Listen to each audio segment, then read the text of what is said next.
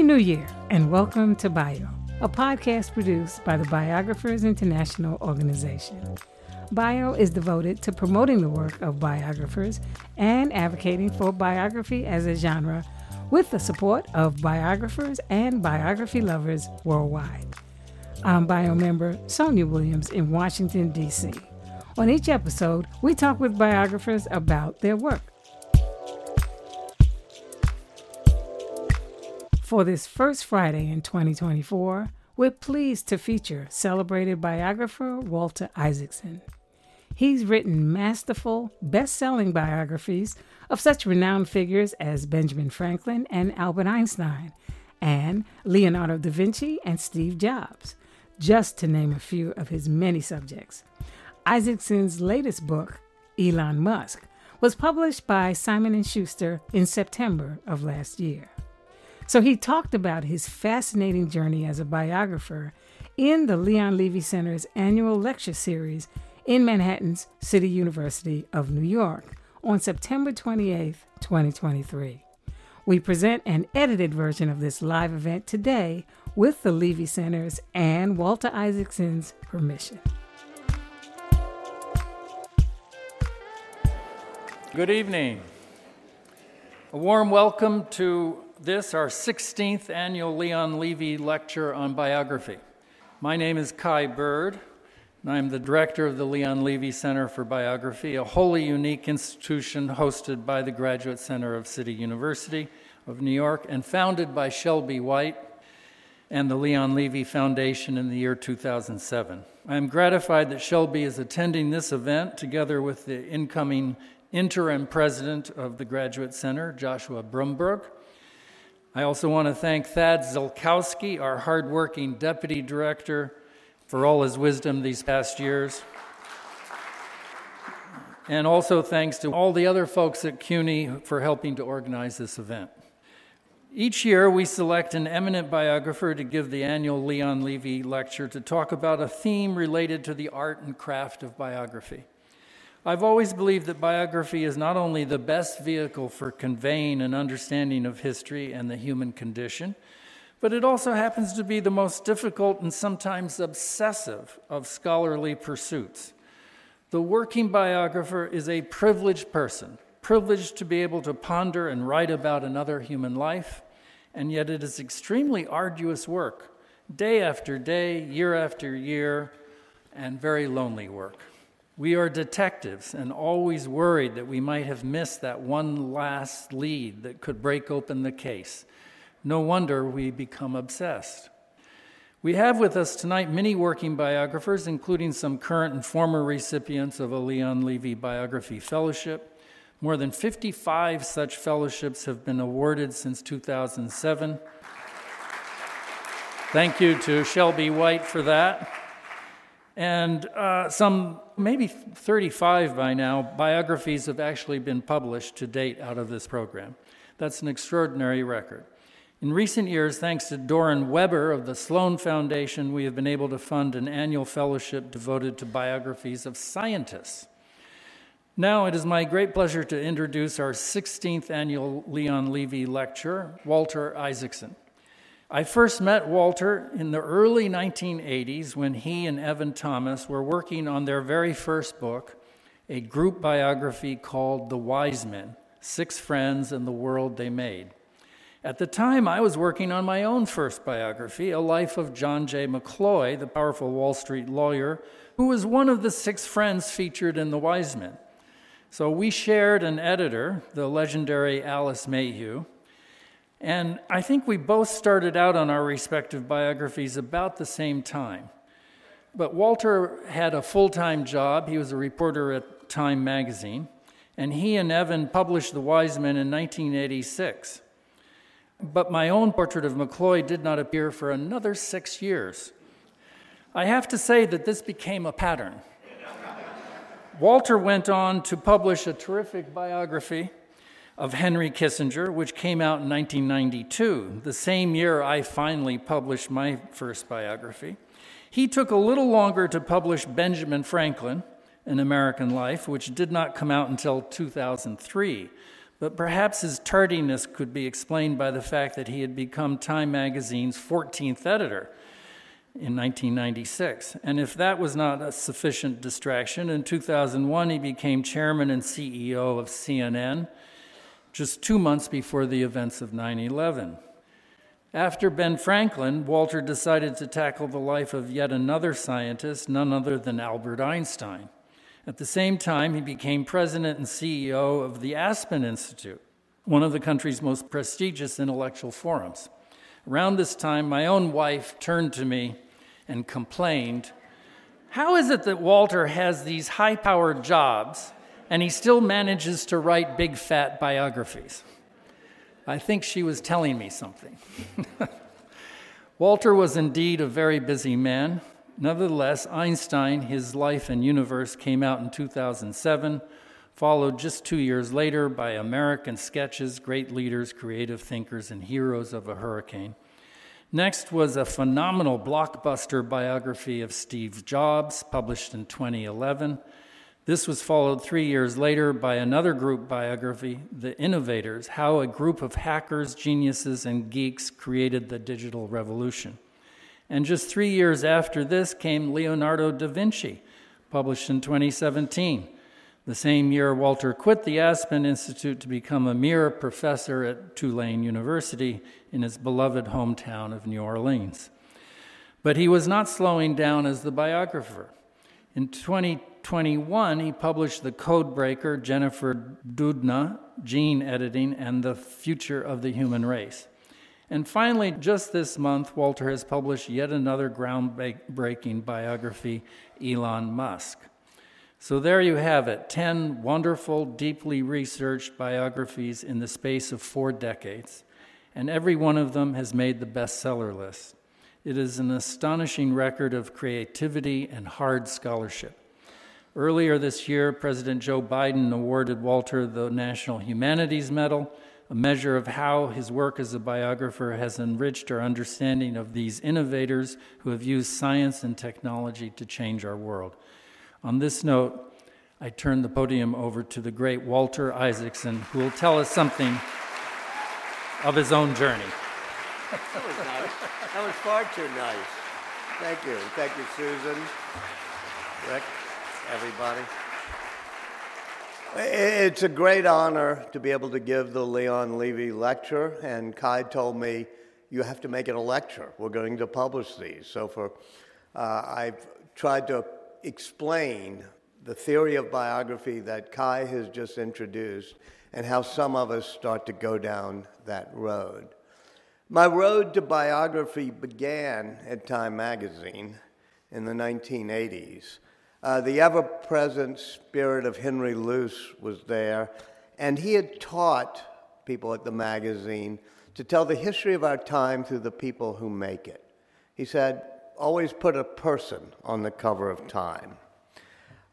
He was accused at one point of fostering personality journalism, personality-driven journalism.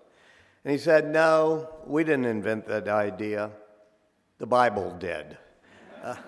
And when we teach lessons and craft narratives through chronicling human agency, starting with Adam and Eve, it's the best way to not only preach, but to be storytellers. And that, to me, as Alice Mayhew once said, keep it narrative, keep it chronological. And, she said, have you read the Bible? Because, as you know, she was very religious in her own way. And she said, it has the best lead sentence ever. In the beginning, comma. So keep things chronological. And so to me, biography became storytelling. Even in the Bible, with all of its commandments, the commandments are wrapped in stories of Moses parting the Red Sea, coming down with the tablets. And that, to me, is the best way in an era in which everybody has hot takes and going on cable TV and preaching, is that, well, maybe we should retreat and be storytellers and help forge our judgments through that way. That approach fell out of favor in the academy when I was in college. I had a very beloved professor there, young professor. Her name was then Doris Kearns. And when I was there, she was denied tenure at Harvard because her dissertation was on Lyndon Johnson and the American Dream, and the faculty of the history and the political science departments looked down upon it as imposing a narrative on history, the great man theory of history. Biography was disdained after that. Once Doris didn't get tenure, you could see it ripple through the academy that this was not a great way to have a scholarly career.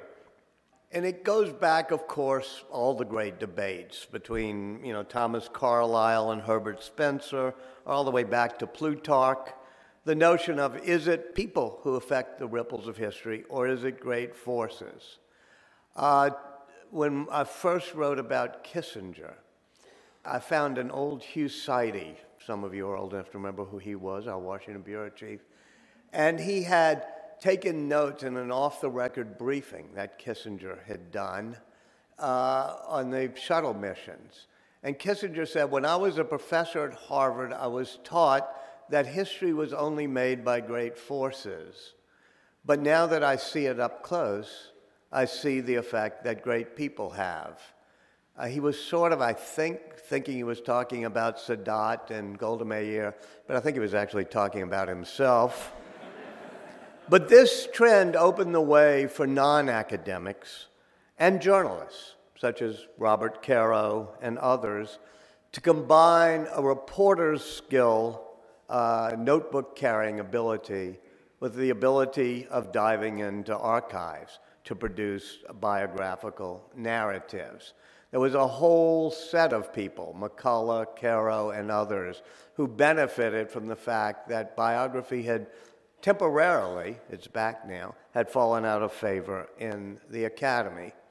I was covering the Ronald Reagan 1980 campaign as I first came up from New Orleans to Time magazine, and I began to be puzzled and somewhat intrigued by these conspiratorial leaflets that were handed out on the fringe of his rallies, filled with charts showing the Rockefellers and the Rothschilds and the establishment being the root of global evil. If we think those conspiracy theories are new, certainly they go way back. Unfortunately now, the internet can amplify them, but at the time, you met weirdos on the fringe of rallies who had mimeographed these type of things. I asked Evan Thomas, who had the office next to me at Time, I said, what is this establishment everybody, all these things talk about? He had gone to Andover, and he was a preppy, so I figured he knew what that was. And we did decide to write a book about it, as Kai said. And over a week spent in a cottage out in Sag Harbor, we decided the best approach would be biographical. Not knowing Kai was already tilling that field, we picked McCloy, but also Aitchison, Harriman, Bolin, Lovett, and George Kennan to show how 6 people interacted from their days at Yale and Groton all the way through Brown Brothers Harriman to the Foreign Service, and how they formed a biographical narrative who were at the heart of this mysterious circle. We walked down the street in Sag Harbor to see Alice Mayhew, not quite legendary, but almost. All the President's Men was just coming out. And we tried to pitch on this idea of 6 people that nobody had heard of much and doing a joint biography of how they affected the 1940s and the 50s. We thought, this is not going to go well. And she cut us off after like 2 sentences. And she said, I've always wanted to publish that book. It's a prequel to The Best and the Brightest, and I've always wanted to call it The Wise Men. Ever since then, by the way, I have all those books you rattled off. I've never sent them out to any other publisher. It's just a quick lunch with Alice and then her successor, Priscilla Payton. And I've always been loyal to Simon & Schuster. The book ended with the Wise Men visiting the White House and telling Lyndon Johnson he had to get out of Vietnam. And I wanted to follow the story from there, and so I decided to do a biography of Henry Kissinger. In both books, I learned the value of combining journalistic interviews with also research in the archives. The documents and the memos of conversation in Kissinger's archives or the Library of Congress and other places, including the Council on Foreign Relations, you'd find all the documents, and they were fascinating. But when I interviewed Mort Halperin and Winston Lord and others who had actually written those memos of conversation, they told me, oh, those aren't true. Those were made up. They had been crafted by Kissinger to impress Nixon or to baffle future historians. And on the flip side, this is a story I know you know well because it's in your book, I interviewed John McCloy about the decision to drop the bomb, and he told the story of being at a meeting, and at one point he said, and I told the president to be wary about dropping the bomb. I'll let Kai finish the story later, but I went through the oral histories that McCloy had done starting in the 1950s, and I realized that he had gradually embellished that story, that the earliest documents were that he wasn't even at the table at the meeting. He was just sitting on the fringe and talked afterwards to Henry Stimson, his boss. But it's what I call the "and then I told the president" problem, which is when you're interviewing powerful people, you have to, it's like the half-life of uranium. Each decade, you have to discount 20% of some of their memories. And so the lesson is that triangulating archival research with journalistic questions, even when it comes to an Einstein or somebody who's not still around, is the most important way to try to get at the truth. But after dealing with Kissinger, which was a bit exhausting, I decided I wanted to do somebody who had been dead more than 200 years. And I was interested in the precedents, the antecedents of Kissinger's balance of power realism. And there aren't that many examples in American history of balance of power realists, but I discovered how Benjamin Franklin was a rare practitioner conducting a subtle balance of power game between the Bourbon Pact nations and Britain, pitting them against each other, against England, and having a realist view of the world. And one of the things I learned from researching Franklin is how important science was to him. His appreciation for Newtonian mechanics helped inform the checks and balances of power that he and Jefferson, also a good scientist, did. We think of Franklin as a doddering old dude, flying a kite in the rain, saying, a penny saved is a penny earned. But what I found was those electricity experiments were the most important experimental discoveries of that era. Discovering the single fluid theory of electricity, plus and minus, figuring out the words, battery, condenser, conductor, to describe it. And Franklin and Jefferson would have thought you were a Philistine. You would have, if you didn't keep up with science. And I realized, although my father's an engineer, my uncle was an engineer, there have been scientists in my family, I realized that in our own era, we fell prey to what C.P. Snow called the two cultures, in which there's a great divide between the practitioners of the humanities and the practitioners of the sciences. Most of my friends, probably most people in the room, are somewhat in the latter category, more comfortable in the humanities. And they're always preaching. I had to give a lecture once on how in an era of STEM we have to make sure people love arts and humanities. Certainly that is true. But when I talk to all of my friends who say how important it is to know the arts and the humanities, and who sort of applaud those lines and speeches, they would make fun of anybody who didn't know Hamlet from Macbeth, or they would think them uncultured. but they would proclaim almost without shame, sometimes even joking, that they don't like math or they don't like physics. Ada Lovelace, somebody I wrote about as the framing device for The Innovators, daughter of the poet Lord Byron, and if any of you know anything about Lord Byron, you know he wasn't winning the Husband of the Year trophies, so Lady Byron not only divorced him, but decided to make sure that Ada Byron did not follow in his footsteps. And she was tutored only in mathematics and science because Lady Byron did not want her to become a poet. But Ada developed what she called poetical science. She realized that the sciences and math are just as beautiful as any line of poetry. And she knew mathematical equations quite well, worked on calculus, and people said, well, how can you do that? That's complicated. Those are difficult. And she would say, she walked in beauty like the night. Or she would quote one of the lines of her father's poetry and say, that's difficult too. But a mathematical equation is just as beautiful, and we should all work with it. One reason that science became more mysterious and that the two cultures developed is that in the days of Benjamin Franklin and Jefferson, the same century as Newton is pretty easy. You could figure out force and mass and acceleration. You could figure out the balances of Newtonian's 2 or 3 great laws.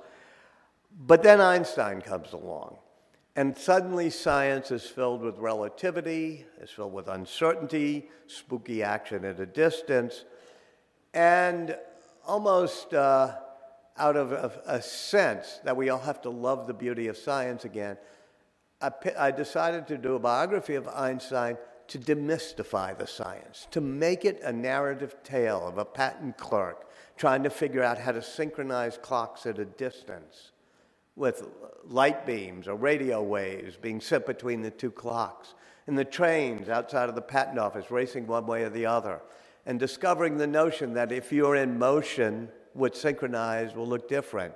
Therefore, time is relative, but the speed of light is constant. Don't worry, you don't have to get it right away. He didn't get his doctorate for another 4 years because science at the time hadn't caught up with him. But it was a way to use biographical narrative to demystify science. And that became something that I felt was a road that I could hoe better. I'm not going to outdo Meacham and presidents or Kai and grand leaders, but of course Kai has done a great scientist, Einstein's friend Oppenheimer. Seeking a pattern in my wandering choices, I asked my young daughter what she thought, and she reminded me that all biography is autobiography. And I think Emerson said it, but I like attributing it to my daughter. And she said I wrote about Franklin because I was writing about myself, a somewhat ambitious, upwardly striving journalist who aspired to be involved in public policy and liked technology. I said, well, why did I do Einstein? She said, well, that's your dad, meaning my father, who's the engineer. And I said, okay, what was I doing when I wrote about Kissinger? And she said, oh, Dad, you were writing about your dark side. So when I finished my biography of Einstein, Steve Jobs, I went into him at an event for it, and he asked to go for a walk. And he said, do me next. I thought, okay, Benjamin Franklin, Albert Einstein, Steve. And in my head, I'm thinking, you arrogant. And I said, okay, maybe, but let's wait 30 years until you retire. But then somebody in his family a few days later told me, if you're going to do Steve, you have to do him now, and explained he had cancer. I said, well, I didn't know that. He said, no, he's keeping it secret, but he met with you the day after he was diagnosed. And so I felt that once again, it was a way to help demystify the entry into the digital age and in business. A person who had affected history more than all the wise men and presidents and others. And I felt that I would have the opportunity to get up close and do just a pure narrative biography. When I asked why he wanted me to do the book, he said there was a theme that ran through all my books, which I didn't know, which is that innovation comes from those who stand at the intersection of the arts and the sciences, those who stand at the intersection of humanity and technology. If you ever saw one of his great product launches, it always ends with a slide of two street signs, the arts and technology, or sometimes the humanity and the sciences. And he said, when he introduced the iPad, he showed that slide, he said, "It's in Apple's DNA that technology is not enough. We believe it's technology married with the liberal arts, married with the humanities, that makes the results that allow our heart to sing." He told me afterwards that I had to do Leonardo da Vinci. He argued that was the ultimate of somebody who thought of himself both as an engineer and an artist. And indeed, if you read one of the greatest job application letters in the history of humanity, when Leonardo has failed to finish some of his commissions in Florence and he's a misfit, decides to go off to Milan, and he writes the Duke of Milan an 11-paragraph letter. And he says, "I can build bridges, I can make great buildings, I can divert the... Only in the 11th paragraph, he says, "I can also paint." But if you look at that drawing of Vitruvian Man, the naked guy doing jumping jacks in the circle and square, it's the ultimate expression of connecting the humanities and the science. Through these walkbacks into history, Einstein, Franklin, and Leonardo, it was not only discovering the joys of archives, I discovered the joys of knowing somebody through the thousands of letters and diaries and writings and journal entries that they did. Way back then, from Leonardo, we still have 7,200 pages of his notebooks extant. Likewise, Ben Franklin, 40 volumes that were then all in the Yale Beinecke Library, now have been published. Same with Einstein. You could see that every day they wrote letters, every day they wrote memos, something, of course, that we've lost. And all of those journals and texts and notebooks are still accessible after 500 years in Leonardo's case, or 250 years after Ben Franklin's case. But our emails and our tweets and our digital documents and our text messages probably won't be there, perhaps mercifully, for historians 50 or 100 years from now. When I was working with Jobs, he wrote memos in the 1990s trying to figure out what he was going to do when he was ousted from Apple. And he created a Next computer. It was called Next. And all of his emails and all of his documents were in this computer, this Next computer that he had downstairs. He had moved his bedroom downstairs because he couldn't walk upstairs. And he tried to retrieve all those emails. And even with the tech department at Apple coming over, he could not retrieve the emails he had written in the 1990s. My point is that paper turns out to be a really great information storage technology. It has an infinite battery life and an operating system that never becomes obsolete. Leonardo was a precursor of the scientific revolution, and it made me think about the various tech and science-driven revolutions of our time. I had a wonderful professor, Steve Chapin, and once again, this is one of those things about historiography. Do you believe that there are things like the Renaissance and revolutions, or is everything just actually evolutionary and there aren't big breaks in history? And Steve Chapin wrote a book called, the title was A Scientific Revolution, and his first sentence was, "The scientific revolution did not exist, and this is a book about it." So I do like seeing how science can make revolutions in our lives. There have been three in modern times, and they arise from the discovery a century ago of three fundamental kernels of existence: the atom, the bit, meaning the binary digit that can encode information, and the gene. The first half of the 20th century, driven by Einstein's 4 papers in 1905, was a revolution driven by physics. It gave us everything from the bomb to lasers, to semiconductors, nuclear power, and even radar and space travel. Second half of the 20th century was an information technology era, based on the idea that all information could be encoded in these binary digits, known as bits, and all logical processes could be performed by circuits with on-off switches. I tell my students at Tulane that they have to understand what a circuit is. When they use their iPhone, they have to figure out how you do logic with yes-no answers and on-off switches, because that's all a transistor is. When these innovations were combined, the microchip, the transistor, the internet, the computer, you had this new digital revolution. And biographically, that's what I had tried to do with Steve Jobs. I realized after that we're entering a third and perhaps even more consequential revolution in our lives that is driven by science. Children who study digital coding will be joined by those who actually study genetic coding. And that's why I wrote about Jennifer Doudna and the role of discovering the gene editing technology known as CRISPR. It'll allow us to, as today when I got my messenger RNA shot from Pfizer or from Walgreens, it'll allow us to use RNA as a molecule and program it just like it were a microchip. And we can use it to edit our genes, to make spike proteins that'll give us our immune system. After it was finished, a friend arranged a phone call with Elon Musk.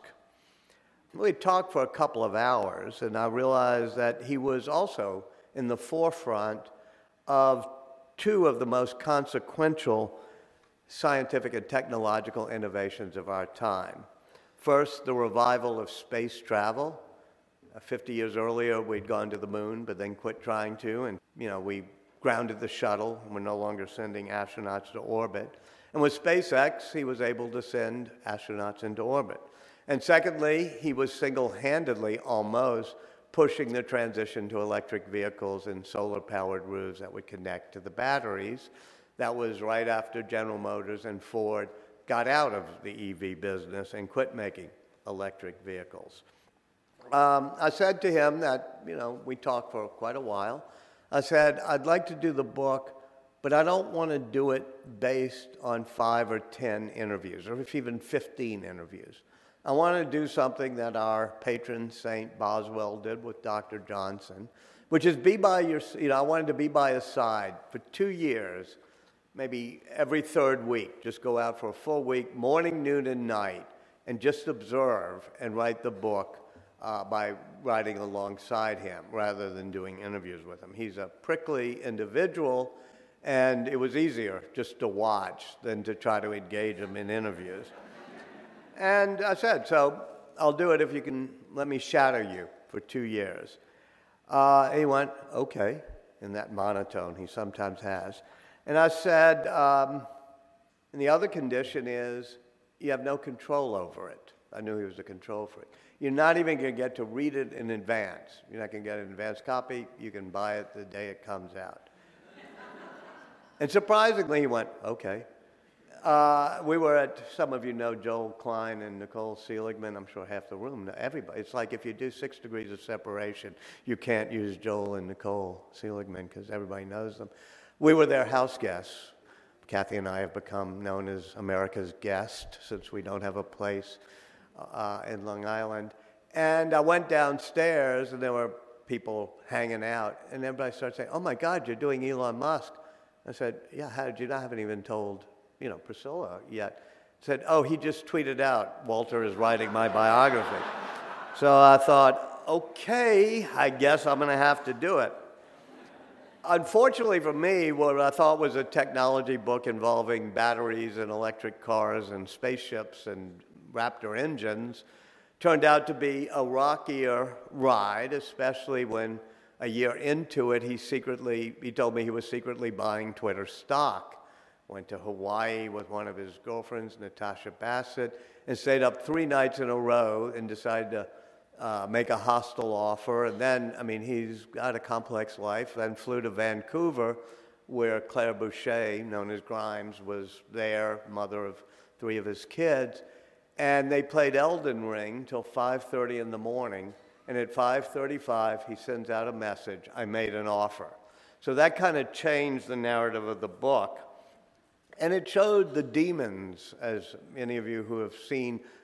I try to show the brilliance, and I know a lot of people just hate him so badly that it's hard to get your head around the fact that somehow he's been able to make rockets work that NASA and Boeing and other countries can. He's been able to land them upright and reuse them, which nobody's been able to do. But he's also a very dark and difficult individual. And so that became a more complex biography and a more complex situation for me. And like a lot of people, one key to understanding him was his relationship with his father. I think there's a rule of biography of powerful men, or even of Jennifer Doudna, that it's true that they have to come to terms with some difficulties as feeling a misfit or a father. I think Obama's first paragraph says, someone once said that every man is trying to live up to his father or make up for his father's sins, and that explains me. Nixon, first sentence of his memoir, is more succinct, even though I don't know if he knew what he was intending to say, but he simply said, "I was born in a house my father built." And I think we're all born in houses that our parents built. And for Musk, he was the most misfit of all of the characters I've written about. I mentioned Leonardo, who in the village of Vinci was left-handed, illegitimate. His father refuses to legitimate him. He's gay. He's distracted. And that feeling of a misfit as he wanders off to Florence helps him be enough of an outsider that I think is one of the forces. It's true of Benjamin Franklin, who runs away from being indentured to his brother. It's true of Steve Jobs, who was put up for adoption by a father he never knew and then had to go through a second round of adoptions. And all of them, I think, felt a little bit like outsiders. As a kid in South Africa, Musk also had the problem of being the youngest, the smallest, the scrawniest kid in his class. And as he said, he's on the autism spectrum, which does not necessarily excuse his behavior, but it shows why he has difficulty with emotional receptors. He's just really bad at either empathy or even faking empathy, or picking up social cues. And as a result, he was regularly beaten up by the bullies who would come up and just punch him in the face. At one point in the playground of his school, a student was horsing around and just started beating Musk up and pushing him down the concrete steps of the school, and beat his face so badly that Musk was in the hospital for 4 days. But the scars from that were minor compared to the psychological scars of his very dark Jekyll and Hyde father. And when he came home from the hospital, his father made him stand erect for 2 hours while the father, Errol Musk, told him he was a loser, told him he was a failure, told him he was stupid, and took the side of the boy who had beat up Elon Musk. And in some ways, the impact on his psyche lingered. Those demons, you can still watch them come out. His mother, Mae Musk, some of you may know, lives here in Manhattan, obviously divorced Errol pretty soon, but said, here's the theme of your book. Elon's struggle is to not become his father. And indeed, you see at times this split personality, this Jekyll and Hyde, even this multiple personality close to being a disorder, in which Musk can be inspiring, totally brilliant at engineering, funny, charming, also dark and mean and cold and totally lacking in empathy. It's one of the most resonant tropes in literature, starting with Aeschylus and Sophocles, all the way through Luke Skywalker having to fight the dark side of the Force and finding out that Darth Vader is his father. And with a childhood like that in South Africa, his first wife, Justine, says, you shut yourself down emotionally. Now, here's a problem biographers had, and I've certainly had it with this one, which is if you try to explain somebody's behavior, and if you try to understand his behavior, people think you're excusing that behavior, which is difficult because I'm trying to tell it as a story. I'm trying to let readers make judgments, but I'm also trying to figure out the roots of a particular type of behavior. And this shut-off valve that he had, that his first wife talks about, made him callous, but it also made him an incredible risk-taker. He shut off fear, according to his second wife, Tallulah Riley. And if you shut off fear, you have to turn off other things, like empathy. So out of this cauldron, Musk developed an aura that made him seem at times almost like an alien, as if his Mars mission was some desire to return home. But his childhood also made him all too human, a tough yet vulnerable and cold man-child who decided to embark on epic quests. He had a fervor that cloaked his goofiness and a goofiness that would cloak his fervor. And with the conviction of a prophet, he would speak of his three great missions in life. He said that as a lonely kid, he would go to the bookstore or the library every day because he had no friends, and he would sit in the corner and he'd either read the comic books or sci-fi, like many geeks. And I think he read them far too often because he said, it was amazing to me, the heroes in those comic books. They were trying to save the world, but they wore their underpants on the outside, so they looked ridiculous. And then he said, but at least they were trying to save the world. And almost, too, that's an image of a guy like Musk who at times could be both ridiculous and totally problematic, is a polite way to say it, but also truly believing that he was on epic missions. At first, I thought these were the type of pontifications you do at a pep talk for your team or on a podcast. But he would recite these so often, I think he truly had eternalized them. The first, with the conviction of a prophet, is he would talk about human consciousness and how it's important that we fathom the nature of the universe. This is from reading Hitchhiker's Guide to the Galaxy 3 times or something. And he felt that in order to preserve human consciousness, we had to become multiplanetary. We had to become adventurous again. We had to become risk-takers again. We were a society that suddenly had everybody in America, in some ways, or most people, took risks, whether they came over on the Mayflower or they came across the Rio Grande. But he said now we have more referees and regulators than we have risk-takers. So he said his first mission was to get humanity to be multiplanetary. The second was to sustain energy on this planet through electric vehicles, solar roofs, and power walls. And his third, from reading Asimov, was that artificial intelligence and robots could turn upon us, and we have to have safe AI. We have to develop safe artificial intelligence. In doing these things, he had a compulsion to stir up dramas. When I first started working with him, or covering him, he said he had become, I thought, okay, this is going to be a pretty easy book. We know it wrapped up. He had just become, I don't know if, Rick, you made him this Person of the Year at Time Magazine. He had become Person of the Year for the Financial Times. He had become the richest person on the planet. No other company was able to launch rockets and then land them and reuse them, but he had done it 30 times that year. He was the only person who had been able to send American astronauts from the U.S. into orbit. And he had sold 1 million Teslas and led us into the era of electric vehicles. And I thought, okay, you're going to rest on your laurels. We have this book. And he said, I need to shift my mindset away from drama, from being in crisis mode, which it has been for the past 14 years. or maybe since I was a kid on the playground. It was a wistful comment. It wasn't a New Year's resolution because, as he told me then, he was starting to buy Twitter.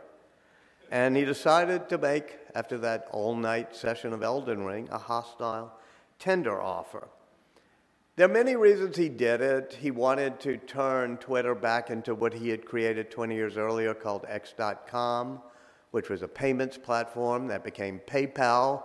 But when they ousted him and renamed it PayPal, he'd always harbored the vision of having a payments platform connected to a social media platform connected to content creation and payment for it.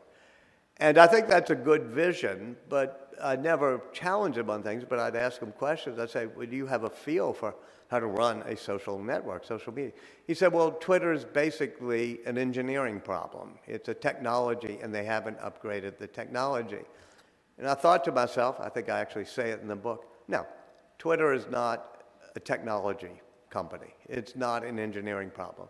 It is an advertising medium that gathers eyeballs of people in what should be a friendly environment so that advertisers can be in a place where people are happy. And he had no feel for doing that. He kept talking on as if he were on a mission on free speech, but as you can tell, it was somewhat hypocritical because it was free speech except for when people really disagreed with him. But also I'd ask him questions like, why is free speech good? Rick and I have talked about this a lot, but we all say we're in favor of free speech, but we have to think back. Is it because we think it'll get us closer to the truth? If both sides or all sides have fair play? Yes, maybe, but sometimes it doesn't, as the internet has proven. Is it because we think it's better for democracy? Maybe, maybe not. We're in favor of free speech because we like individual autonomy, and we like people to have their own autonomy and liberty. But he hadn't thought it through that deeply, and he was just wildly opening the platform to more speech. And so it becomes, as I said, a more complicated tale than just a kid shooting off rocket ships and making batteries.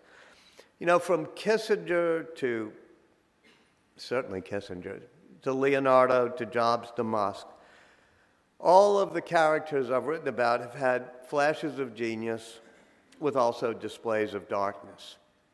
In Musk's case, it's at least one order of magnitude or maybe two greater. But in all cases, people are complex. We do in biography as we do in life. We learn to admire a person's good traits and recoil from their bad ones. That's pretty easy to do. In the book, I show the good and bad traits, and it's clear what I think are good and bad. You can call it the Thomas Jefferson conundrum. I mean, how somebody could write a sentence that say, we hold these truths, but then also write, and all men are created equal, while he enslaved people. We judge people not only, though, by toting up and balancing their strengths and failings, virtues and flaws, we also look at their moral trajectory sometimes. Even genial Benjamin Franklin, when he was a young tradesman, had two slaves working in his shop. But he came to understand the horrors of enslavement and became the patron of a school for young blacks, patron of the society to educate freed slaves. And in his 80s, which back then was considered old, he became the president of the Society for the Abolition of Slavery. Thus, he becomes emblematic of a moral arc our country has had to travel. But admiring a person's good traits while decrying their bad ones is simple compared to the more complex challenge of understanding sometimes how those strands weave together, how they might be tightly interwoven, they might be inextricable. You can't say, let's take away Musk's Twitter feed and take away his dark tweets and take away his bad political things, but also keep the impulsive person who shoots off 3 rockets, all of which explode, and as he's going bankrupt, gets the 4th attempt and turns into SpaceX. You know, Shakespeare teaches us all of our heroes have flaws, some tragic, some conquered, and those that we cast as villains, even they are often complex. As Shakespeare wrote, even the best, he said, are molded out of faults. It's a great scene at the end of Measure for Measure. Nobody ever gets to the end of that play because it's almost unreadable. But if you get to the end, they say the best men are molded out of faults, and for the most become more the better for being a little bad. And the question is, can you separate out those strands? Or are some of the dark strands actually the demons that turn into drives that turn somebody successful? One of the great biographies, I'm not sure you've given him the award of the past decade to me, was George Packer on Holbrook. Anybody like yourself has he gotten the award yet? I nominate him. Many of you kind of knew Holbrook. Holbrook was a person of incredible appetites, ambitions, darkness, maneuvering, and manipulativeness that also made him a force of nature when it came to diplomacy. When I was writing Jennifer Doudna, the code breaker, about gene editing, a lot of the meetings that she had were at Cold Spring Harbor Lab, where James Watson had been the chief for many, many years.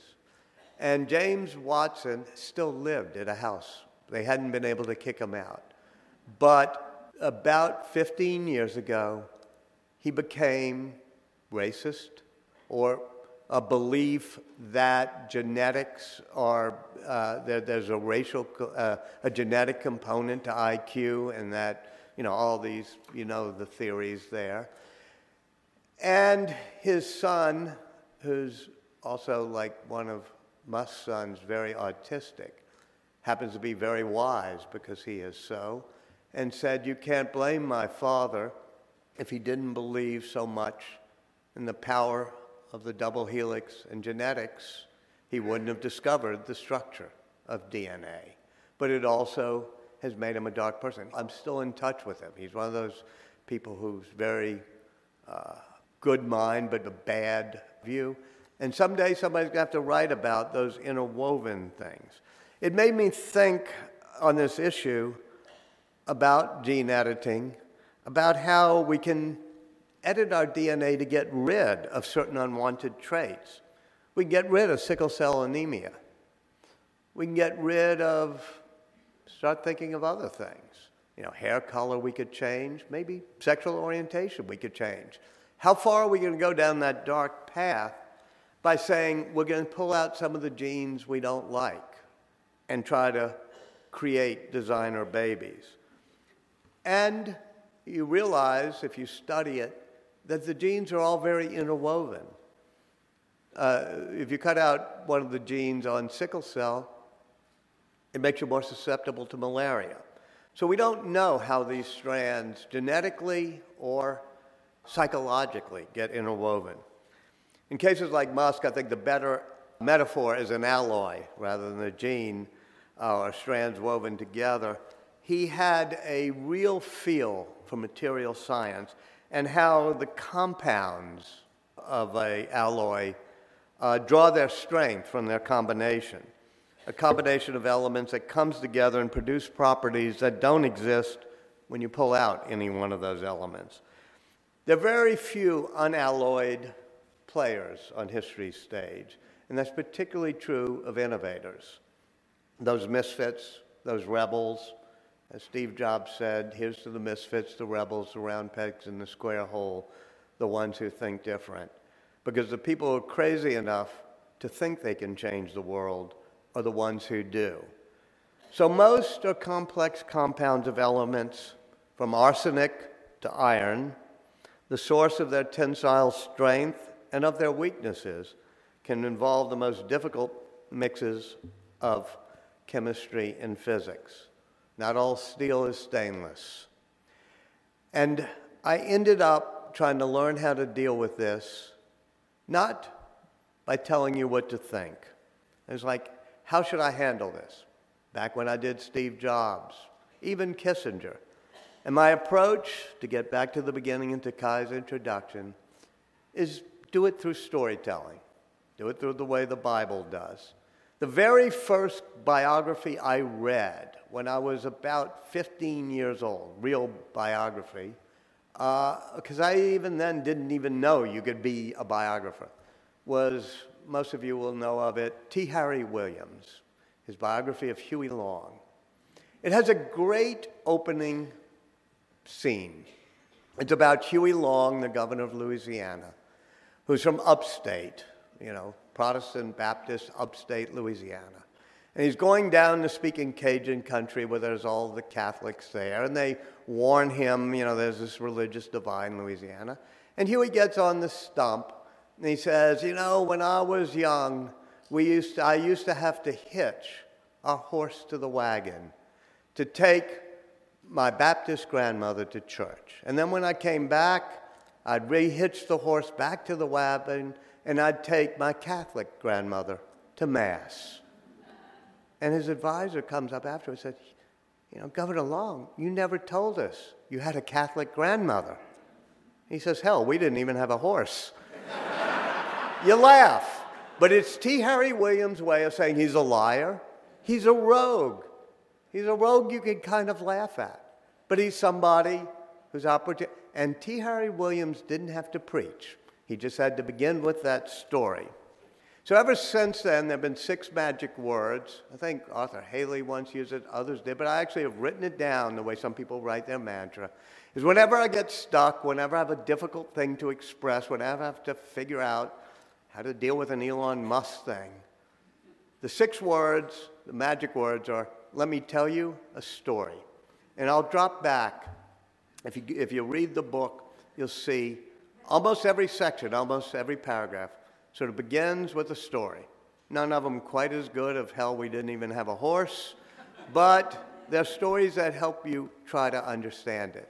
And it comes down to what my mentor, when I was young as a budding writer, was a great novelist from Louisiana, Walker Percy. And we as kids never quite knew what Uncle Walker did for a living. We used to go, he lived on the Bogaflaya, one of the bayous north of the city. And we'd go with his daughter Ann fishing or skiing or something. Say, Ann, what does your dad do? He's always sitting on the dock drinking bourbon and eating hard-said cheese.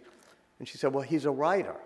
And I knew you could be an engineer like my dad or a fisherman, but I didn't know you could be, quote, a writer. And at one point, I read his first book when it finally came out. I was about 12. It's called The Moviegoer. And I was a little bit baffled. It was a wonderful piece of storytelling, just of a week leading up to Ash Wednesday with a guy named Vince Bolin. But there were messages in it. It was religious, spiritual messages, but I didn't quite get it. And I remember sitting on the dock with Dr. Percy and saying, I've read the book, and you seem to be wanting to teach us something. You seem to have lessons in there, spiritual ones.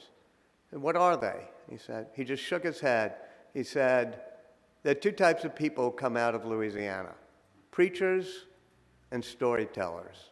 He said, for heaven's sake, be a storyteller. This world's got far too many preachers. So thank you all very much.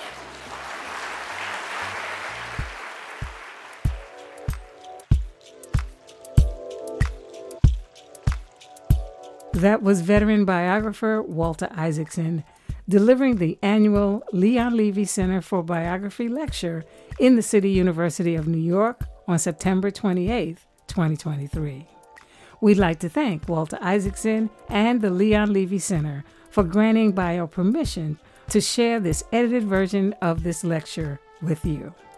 To learn more about Bio or to hear other episodes in our podcast series, please visit our website, biographersinternational.org.